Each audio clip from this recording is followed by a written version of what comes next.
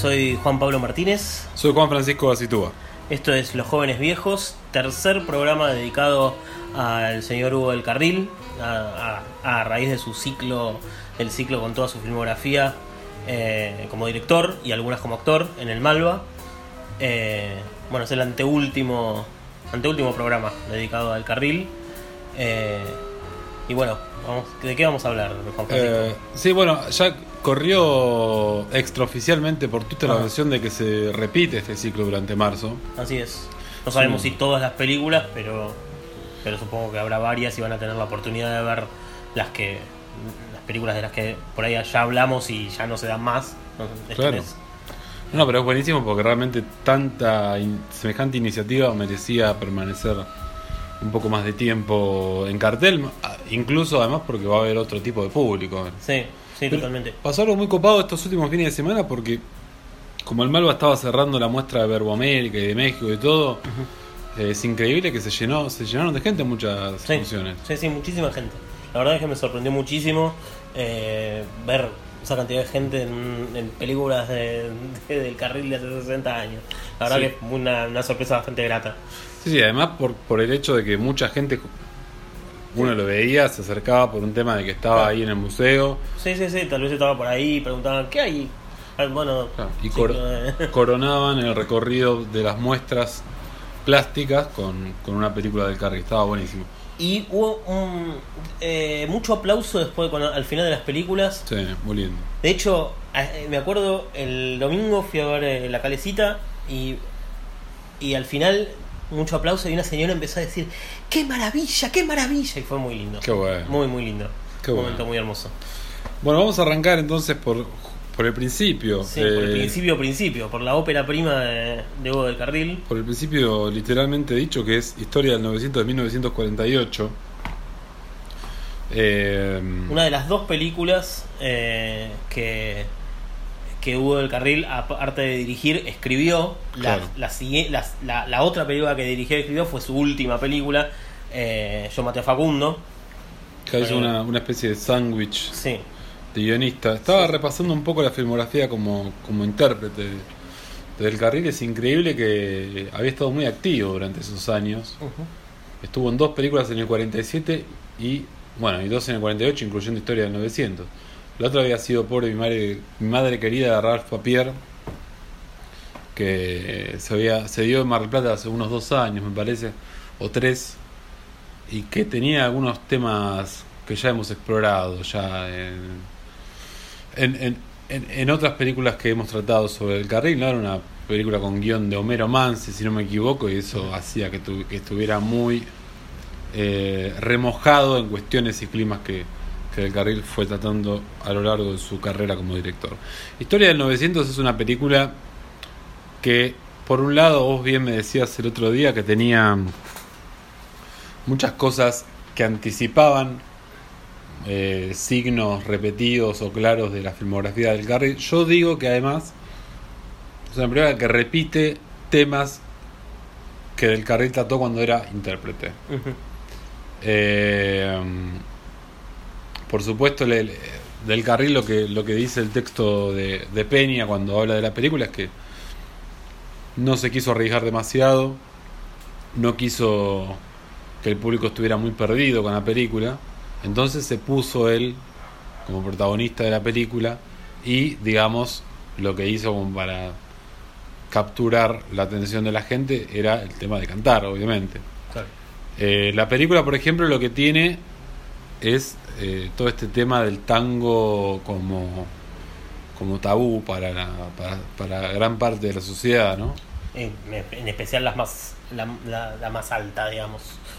Claro, exacto, que era como una cosa de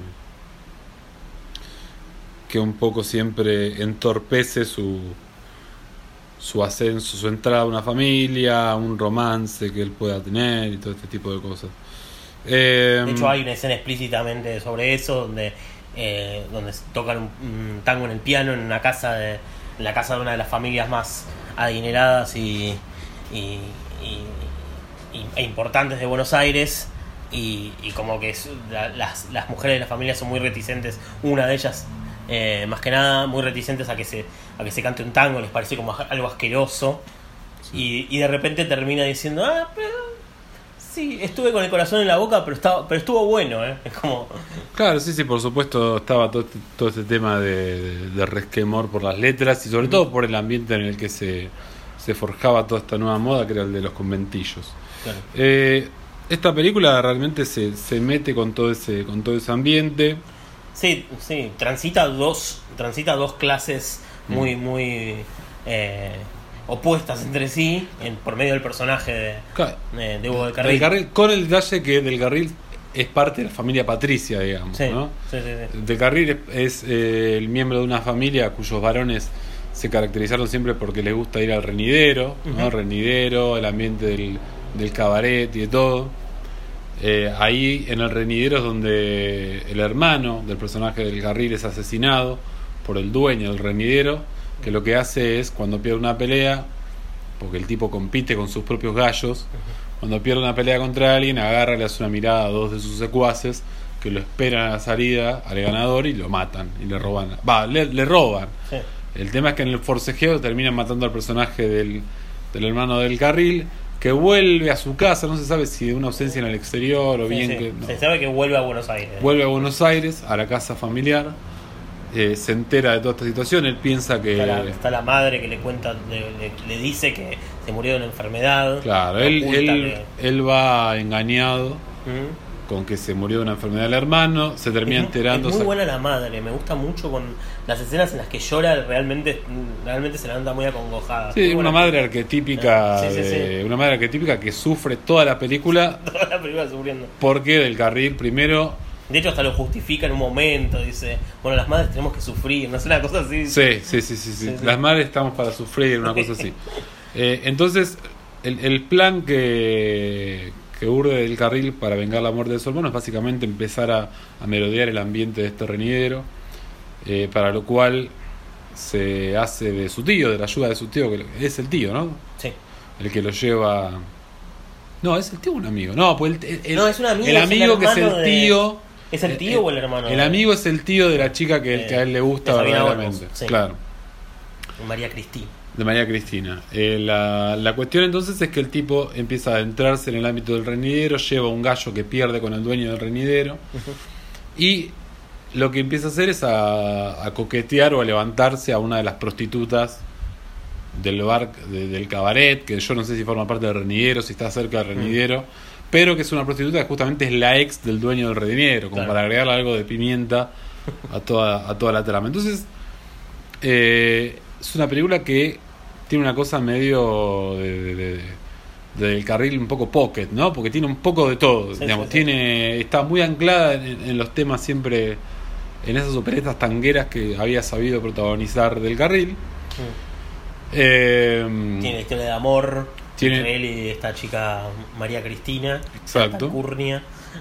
Porque tiene, claro, ese es uno de los nudos más importantes de la película, que el tipo, por un lado, finge estar interesado por la prostituta solamente para poder acercarse al dueño del renidero y ver cómo planea su venganza contra el hombre, pero por el otro lado está verdaderamente enamorado de esta chica amiga de su familia. Esto también le provoca problemas. ¿Por qué? Porque, por ejemplo, la prensa chimentera de la época empieza a comentar con cierta sorna, ¿no?, esta doble vida de él. Me gustan mucho los enigmáticos que hacen en la... ese de nombre tal y cuyo apellido empieza con la primera letra del abecedario. Cosas así como muy de... No, y está muy bien retratado, un poco el estilo de esa prensa que era un poco como eso, como hoy, ¿no? Que es el tema, uno compra una revista para ver cómo vive un famoso y qué está haciendo, entonces para buscarle morbosamente la roña. Por el otro lado, como está anclado, digamos, como forma parte de una familia patricia, por un lado Del Carril lo que tiene en esta película es que no entra en modo full tango a la película. De hecho tiene uno de los momentos más insólitos de la filmografía Del Carril, que es Del Carril cantando el Ave María cuando va a una iglesia y tiene que dar la clase de coro a los nenes que viven ahí en el hogar de la iglesia, Que es increíble porque Del Carril no deja de cantar como Del Carril el Ave María. Y es. Claro, es. Muy insólito todo el momento. Justamente este pie que me da un poco el tema de hablar de la iglesia. Me da es el puntapié de que también el tema de la iglesia y la culpa cristiana y todo eso también está muy presente. A mí me parece una película que, salvo por ciertos firuletes narrativos que comete, cerca del final, más que nada, cerca del final sobre todo, a un flashback innecesariamente, innecesario, porque además cuando lo podría haber, claro, cuando lo podría haber narrado cronológicamente, tranquilamente, digamos. Sí, y porque el flashback tiene el momento culmine en el cual él se enfrenta con el tipo. Podría haber generado más suspenso si lo narraba de forma cronológica. Para mí esta es una película que claro, si uno viera la filmografía del Carril cronológicamente, uno diría, pero que la puta que bien está esta película para hacer una ópera prima. Y para mí está más que bien, porque yo creo que es una película en la cual el tipo tiene una seguridad en sí mismo para las cosas que se propone, que me parece que es asombrosa. Y no estoy diciendo nada nuevo con esto porque es lo que venimos hablando, claro, ¿no? Que es, tiene un pulso narrativo increíble. Si bien a mí me pareció que, si bien como una ópera prima es una película bastante consumada, creo que muchos de los temas y las formas digamos típicas del Carril las fue explotando mejor en otras películas, en sus películas posteriores. Sí, me parece totalmente rescatable, digamos, que como película narrativamente salvo por ese trastabilleo al final. Sí, incluso tiene algo, porque ahí coincido un poco con vos, porque si creo que tiene algún pecado de debutante ahí, es el tema de la ambición. Que, por ejemplo, lo empuja a no poder nivelar bien esos conflictos paralelos, ¿no? Porque por un lado está el tema de la venganza de la muerte de su hermano, por otro lado está el tema amoroso, y por otro lado está el tema de él y la culpa que tiene respecto a su madre, que su madre sufre, o porque él quiere vengarla, él quiere asesinar a otro tipo, que la madre le dice, vos te vas a cruzar al asesino de tu hermano, mirad para otro lado, no pienses, no lo concibas como el asesino, qué sé yo, y que la madre también sufre porque el tipo es un mujeriego, porque anda en la noche, sin saber obviamente el verdadero motivo de esto. Lo que tiene además, me parece, estos primeros papeles de él es que creo que él tenía algo que era innegable, más allá de su nobleza y de su anclaje social y todo, es que era muy carilindo realmente. Y tiene algo de cierta nobleza o de cierta cosa naive en su personaje, de cierto modo, que después él, cuando se vuelve mayor en su película, no lo hace nunca, digamos. Yo creo que, no sé, estoy hablando medio sin saber porque tendría que revisar, pero de la segunda parte de su filmografía, él no tiene un solo personaje que uno diga, a lo sumo vamos a hablar de uno que es el Calicitero, pero el Calicitero tuvo una vida, el Calicitero se mandó la mil y una, pero creo que el del Carril joven tiene esa cosa de que, al ser galán y al ser muy fachero, le daba también un poco a sus personajes esa dosis de nobleza intachable. Que es un poco, qué sé yo, digo lo puedo. Después ya no. Después la siguiente película de la que vamos a hablar hoy, sí, es Molina, donde directamente es un hijo de puta. Ok, no, pero a lo que quiero es que, sin ir tan lejos, por ejemplo, cuando él ya está en las aguas bajan turbia, él más allá de todo termina matando a un tipo a golpes. Está bien, pero no deja de ser un personaje. Pero no deja de ser un tipo intachable y noble y todo. Pero a lo que voy es que en esas películas, que lo más mugriento que había era el conventillo, que estaba muy lindo decorado además y todo, hay un ingrediente que está muy bueno, que es el de él como estrella, digamos. Sí, como que después empieza como a explorar una cierta oscuridad en sus personajes. Totalmente. Que al comienzo no está. Totalmente. Que después, o sea, en Culpable directamente es una película sobre él siendo un hijo de puta, básicamente. Sí. Gira en torno a eso, se llama Culpable la película, básicamente. Sí, totalmente. Después, salvo este incidente de la de María, Es muy gracioso, es muy copado, es muy lindo todo lo que él hace, Sí. todo lo que él hace musicalmente. Hay una serenata en un momento. Claro, hay una escena de serenata. serenata. Sí. Una de las varias escenas de serenata. ¿En qué momento? En la calecita hay Sí, en la calecita hay dos, son repetidas, Sí. pero digo, ¿en qué momento era que él hace la serenata acá en Historia del 900? No me acuerdo, pero él iba a la casa de María Cristina con sus músicos y cantaba un tango, me parece. Claro. Sí. Y si uno intentara, por ejemplo, armar cierto Frankenstein de cómo fue que el tipo sale con esa película en un debut, digamos, ¿cómo armamos el mapa de influencia de esta película? ¿Sabes que no? Es raro porque no tomás influencias en las películas subsiguientes. Esto me parece que es una película una película estándar de estudio, de género, buena, pero no encuentro referencias directas. No me pasa. A ver, uno encuentra predecesores temáticos. Sí. Digo, ya dijimos Raspapier, Homero Mansi, Sí.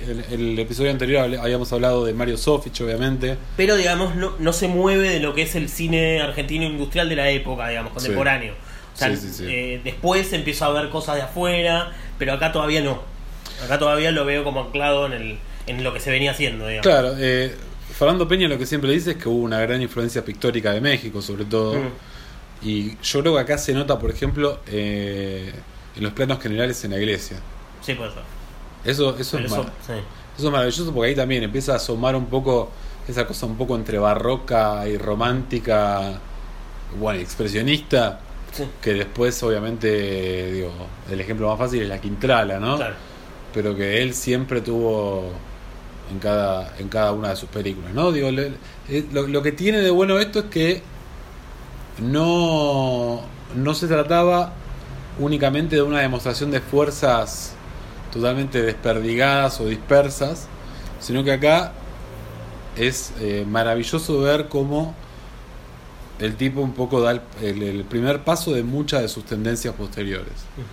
Es una película para mí, digo, como película si el chabón hubiese sido un director que venía hace 10 años filmando películas en serie, esta sería su mejor película. Digo, y no es la mejor película de él, pero es una gran película, me parece. Sí. Que para mí queda solamente opacada porque el chabón hizo mejores cosas después.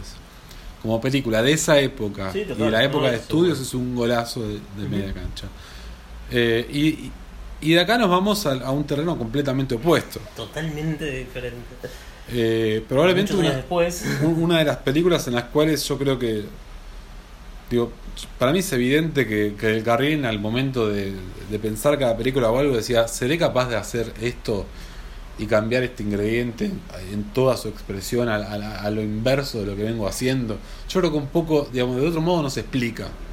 Que yo creo que había cierto requerimiento propio de satisfacer su ego artístico, cambiando los ingredientes de una manera completamente drástica en cada una de sus cosas. Pero bueno, contame un poco de Amorina, que es del año 61.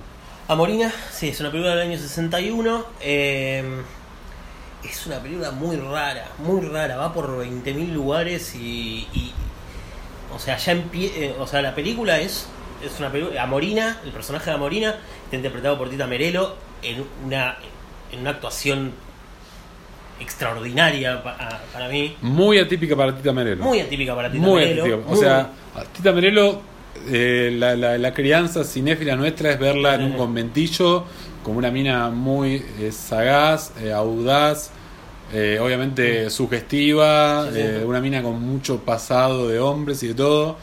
Y acá hace una aristócrata. Una aristócrata que la pasa como el culo toda la película.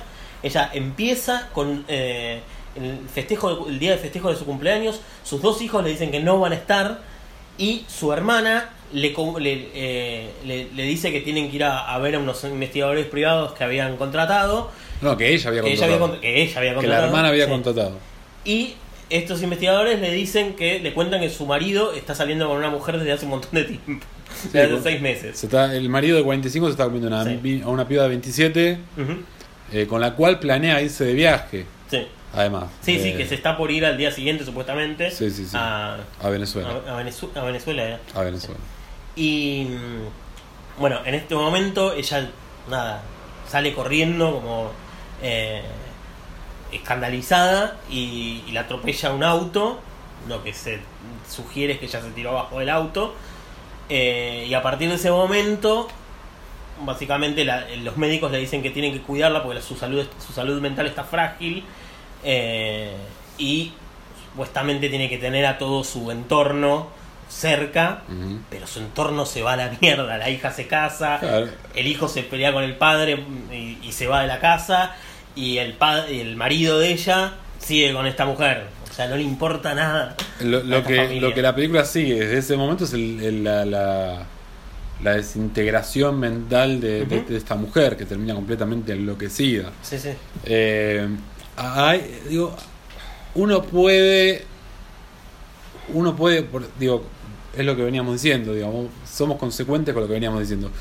Uno en La Morena encuentra distintos ingredientes de películas anteriores.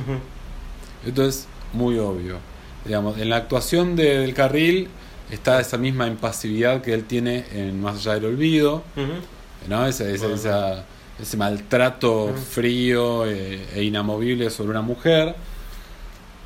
Los dos chicos, que son Rodolfo Rani y no tengo idea del nombre de la actriz, porque está hermosa. La actriz, me encanta ese papel y me encanta ella como está. Se enamora de un músico y de un pianista y se va. Claro, cada uno un poco encuentra la manera de dejar el nido, si bien los dos ya eran muy soretes con la madre. Sí. El personaje de Rodolfo Rani es un estudiante de medicina que se pasa las noches diciendo que va a presenciar operaciones cuando se va a un cabarulo o algo. Eso es lo que sugiere la película. Mientras que la piba lo que tiene es que arranca la película y ella está hablando con un tipo que aparenta ser bastante mayor y que aparenta ser bastante turbio, y que está hablando por teléfono diciéndole: ay, pero usted es muy buen mozo, seguro que usted le dice esto a todas sus novias. No, yo no tengo ninguna novia, le dice. La hermana de la Morina es como el único personaje con los pies sobre la tierra. Es una mujer soltera pero independiente, que labura, que no depende de nadie para nada. Que obviamente casi todos la detestan en la película. Claro, y que es el personaje realista y por lo tanto que siempre tira todas las pálidas, digamos. Sí. Que siempre es como que tiene que darle la mala noticias a la hermana, siempre dice como el comentario que hace que se enoje todo el resto de la familia y todo. Y lo que va pasando entonces es un poco eso, digamos, que cada uno va teniendo, cada miembro de la familia va teniendo un poco una historia particular. La de los hijos un poco como que se desarrollan hasta la mitad, 3/4 de la película, y después se desprende la película de ellos. Después queda ella y Hugo del Carril. Queda ella y Hugo del Carril. Y me pasa con la película que, o sea, a medida que todo se vuelve cada vez más turbio y la salud mental del personaje de Amorina se va rompiendo, la película empieza a enloquecer. Es tanto estética como, o sea, la película se convierte en una especie de melodrama desaforado que termina virando en unas cuestiones hasta de realización que son que para una película del 61 son inauditas.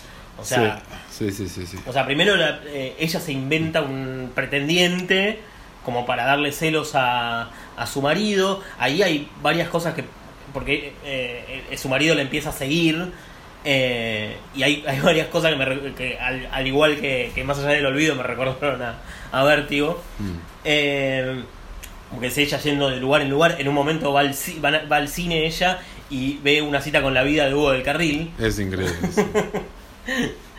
y bueno, después cada vez se vuelve volviendo más turbio todo. Y todo desemboca en una secuencia que es una cosa rarísima, que es ella en un aeropuerto. Es un plano de ella mirando hacia un avión donde se va a ir su marido. Mirando hacia el avión en el cual el marido va a perseguir al amante. ¿Por qué? Porque el amante, cuando ve que pasa todo esto, lo que le dice es: ¿sabes qué? Mira, yo me voy, me dieron una oferta de laburo en Venezuela, me tengo que ir porque yo la verdad que soy un obstáculo en esto. El marido, lejos de decir, bueno, listo, ya está, se terminó, voy a cuidar a mi esposa, lo que decide es perseguir a esta chica. Y entonces ahí es que cuando ya ahí justamente se da esta discusión definitiva entre Amorina y el marido, después de que ella lo persiga a él con su amante, después de que él la persiga a ella por la ciudad. De hecho, ella después se lo lleva en una cita y lo hace ir a todos los lugares donde iba con su amante, y como toda una cosa súper enferma. Sí, hay una cosa psicológica muy fuerte en la película. Y ahí entonces la culmina todo con ella viendo que el marido se va al aeropuerto, ella lo persigue al aeropuerto. Y hay un montaje muy rápido, cada vez más inmediato, entre ella mirando la turbina del avión y la turbina del avión accionándose para despegar. Y va plano de ella, plano de la turbina, plano de ella cada vez más acelerado, y de repente terminan fundiéndose en unas imágenes en una escena que parece de 10 años después, más o menos. Sí, o sea, el montaje termina siendo epiléptico, el montaje en un momento. Y ahí adquiere también un tono súper macabro, porque ella empieza a flashear con unas muñecas. Sí. Hay una caída, un plano de una muñeca rota en el piso que es como algo tremendo. No es una película que se va a lo más oscuro, pero es tremendo, es terrible. Sí, de vuelta. Yo la otra vez cuando hablaba de... esto es lo que tiene un poco el del carril doméstico, diría yo, ¿no? Que es el del carril que no está en las grandes historias de conventillos, el del carril cuyas historias transcurren en muy poco tiempo y no en 70 años, el del carril que no está en una plantación en el noreste argentino, es el del carril más simple y más pequeño. A veces súper barroco, digamos. Y justamente lo que hace este tipo es que cuando no explora grandes tiempos o grandes distancias, lo que se pone a hacer es estirar un poco los límites del comportamiento humano. Y quizá, digo, en este sentido es mucho más cargada, obviamente, que Una cita con la vida, la película.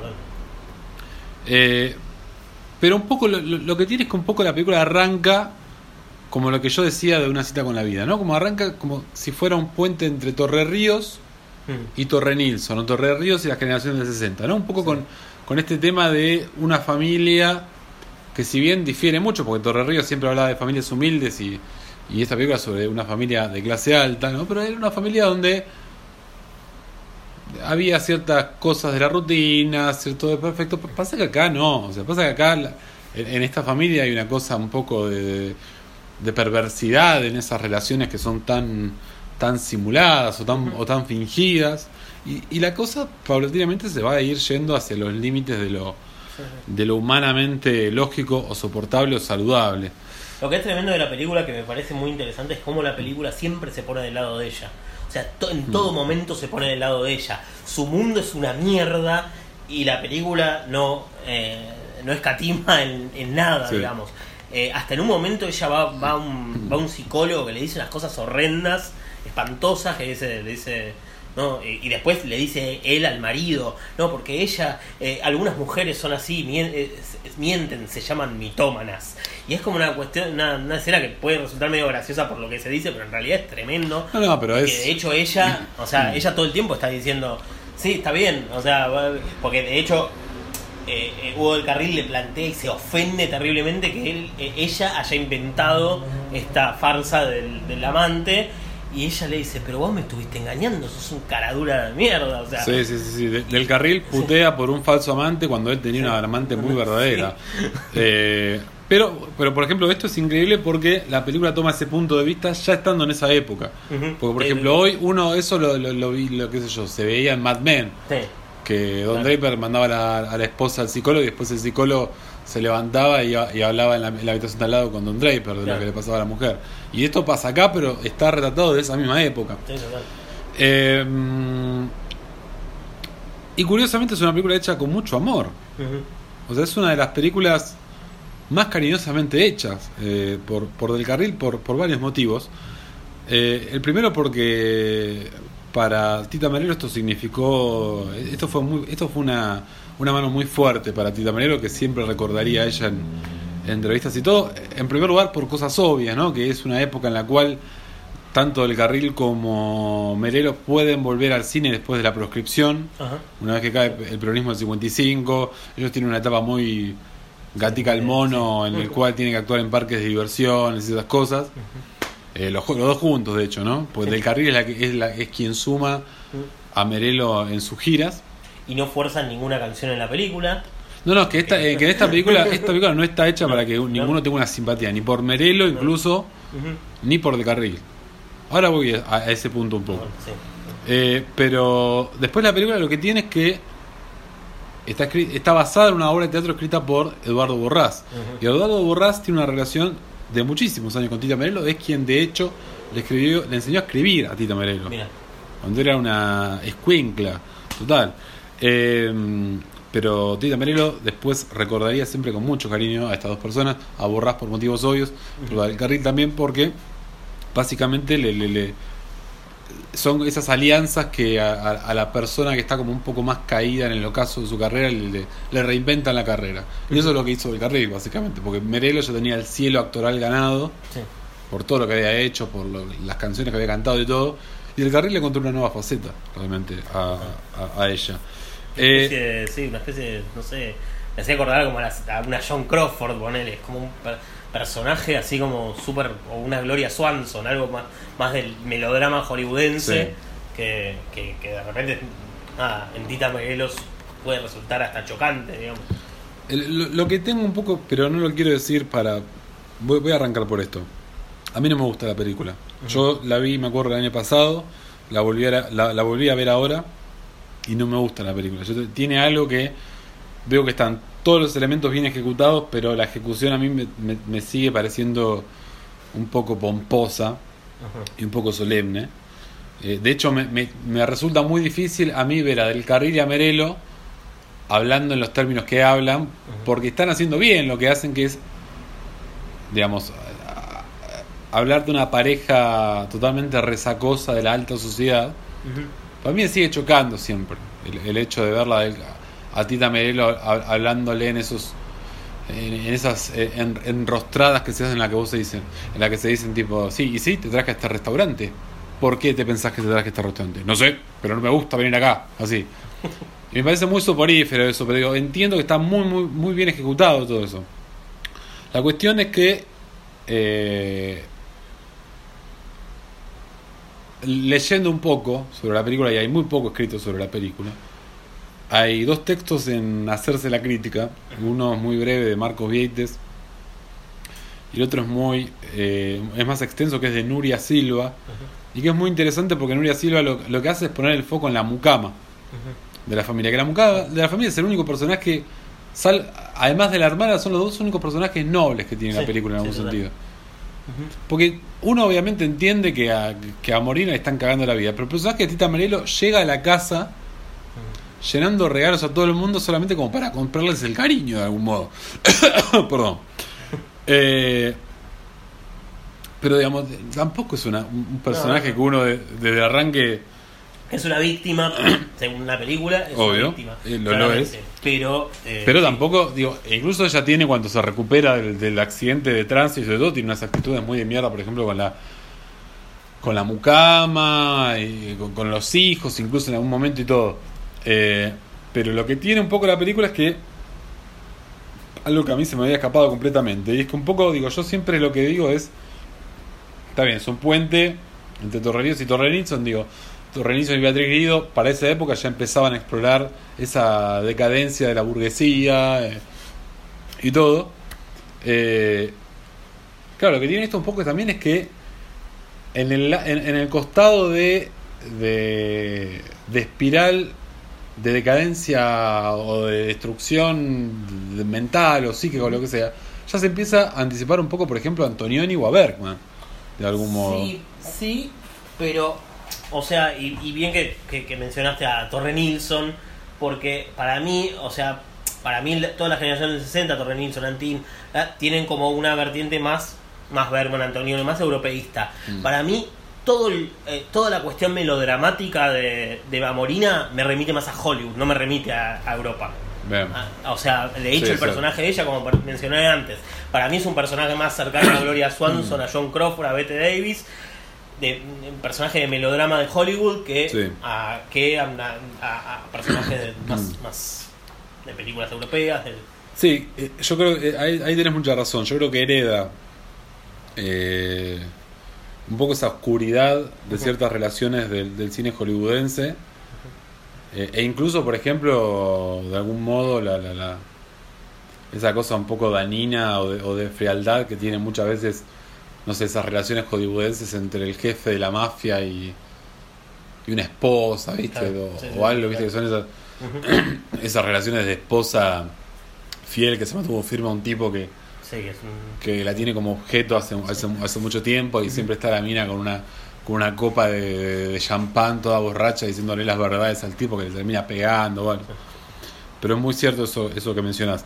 La cuestión es esa, para mí es una película incomodísima que yo no puedo tragar. Lo que hay que decir es que claramente no fueron a agarrar ninguna fruta que estuviera baja. Digamos, no fueron por nada de lo seguro. No, ni pedo. Y como decía al principio, es como si el chabón como si Del Carril hubiese dicho: estos son los ingredientes con los que yo hago una película. Acá tengo el dulce de leche, lo saco y pongo cilantro acá. O sea, es totalmente drástico ese cambio que hicieron, y la verdad que es un poco el comienzo de toda una gran época también Del Carril, y una película muy muy interesante, más allá de que a mí no me haya gustado. El episodio de hoy va a terminar con la calecita, que es Del Carril haciendo quizá un run for cover en esteroides. Como es un movimiento de carrera en el cual Del Carril vuelve a las cosas que mejor le salen, pero las expande. Sí, es como su película más larger than life, como le dicen. Es grandilocuente en cada uno de sus poros. Es una saga familiar, digamos, casi. Totalmente. De hecho es una película que, vamos a mencionarlo, no sé si fue el principio de eso o si fue un proyecto posterior, pero que fue también una miniserie. No, fue una miniserie. O sea, lo que vemos en la película es una versión editada de la miniserie. La miniserie es mucho más larga. De hecho, Peña ha pasado, cuando se dio en Mar del Plata hace 2-3 años, pasó fragmentos de la miniserie que habían quedado fuera de la película, digamos. No sé cuánto duraba la miniserie en total, pero básicamente la película es como una adaptación cinematográfica, una edición para cines, claro, de la miniserie. La serie está completa, la película tardó muchísimo tiempo en aparecer, y es una película que no deja títere con cabeza, digamos. Hay una cronología política argentina, sí, hay desamores, hay madres sacrificadas, hay antisemitismo, que es increíble. Tremendo todo. Yo incluso me animo a decir que un poco que es maravilloso el cruce de culturas que se da al principio cuando él... Sí. Cuando él es chiquito y conoce a Sarita. Claro, pero digo, vamos a arrancar un poco desde el principio. La historia arranca con este calecitero que empieza a contar su vida en retrospectiva, y arranca por contar la historia de cómo su padre y su madre se conocieron. Padre interpretado también por Hugo del Carril. Claro. Hugo del Carril padre, digamos, que compartía una guarnición militar con una mujer que de algún modo, no sé si era una cocinera del regimiento o algo. Ahí es que ellos se conocen, hay muchas idas y vueltas, hasta que él... Hay un personaje que corteja a la madre de él, que después se convierte en el mejor amigo, digamos. Hay un personaje que lucha con Del Carril por el amor con Del Carril padre, por el amor de esta mujer, que una vez que ve que las intenciones de Del Carril son muy serias, cede y decide ser su amigo, y va a estar participando mucho más adelante en la película. Este tipo tiene una historia. Este tipo, bueno, se asienta con su madre, después empieza a tener un poco un recorrido político un poco a los Juan Moreira, ¿no? Como yendo de bando en bando. Creo que llega la historia hasta la época de Irigoyen, y no sé si no se pisa ya con no, creo que la década infame llega después con el hijo. Pero este hombre está en la época de las boinas blancas y toda esa lucha creo que es de la década de 10, sí, una cosa así. De hecho hay una payada. Hay una payada entre facciones políticas que es increíble. Que era Roca, contra radicales, me parece que contra la primera UCR. Sí. Cuando la UCR era el peronismo de ese momento, digamos, ¿no? Cuando la UCR dio los primeros pasos en sacar de la esclavitud a los trabajadores y todo eso. Todo esto termina con la muerte, con el asesinato del padre en unas elecciones muy turbias que se celebran.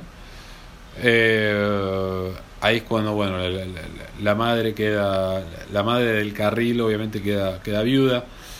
Del Carril sigue con el amigo del Carril padre como una especie de padrino. Mientras arranca esta historia de amor de muchas épocas con una niña judía que él conoce en el barrio. Vecina, digamos. Sarita. Bueno, Sarita. Bueno, en ese momento, para mí, en ese momento de la película, está para mí la escena musical más hermosa de la filmografía del Carril, que es la de las planchadoras. Es una secuencia hermosísima con una canción bellísima que la canta la madre de él y una de las compañeras de la madre de él, y es uno de los momentos más altos de la filmografía de... Sí, vamos a poner un alto ahí porque es increíble.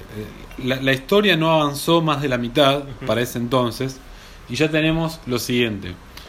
Del Carril padre, cuando conquista a su mujer, a la madre del nene, lo hace con una serenata en las afueras de su casa. Después está la escena de las mujeres que planchan, que cantan entre todas una canción cuando suena el organito del hombre que va por las calles con el organito. Después de eso, el nene se hace amigo de la niña judía, que le enseña una canción judía que se canta cuando alguien se muere, que se canta en los funerales judíos. Después de eso, el nene recuerda a su padre cómo tocaba la guitarra con su padre, y hay una escena que es el nene con Del Carril padre sobreimpreso, cantando una canción junto, que es hermosa además. O sea, todo eso pasa en la primera mitad de la película ya. Después la historia sigue ya con el niño que crece, se hace un joven, y ahí empiezan a ocurrir ya otras cosas mucho más oscuras.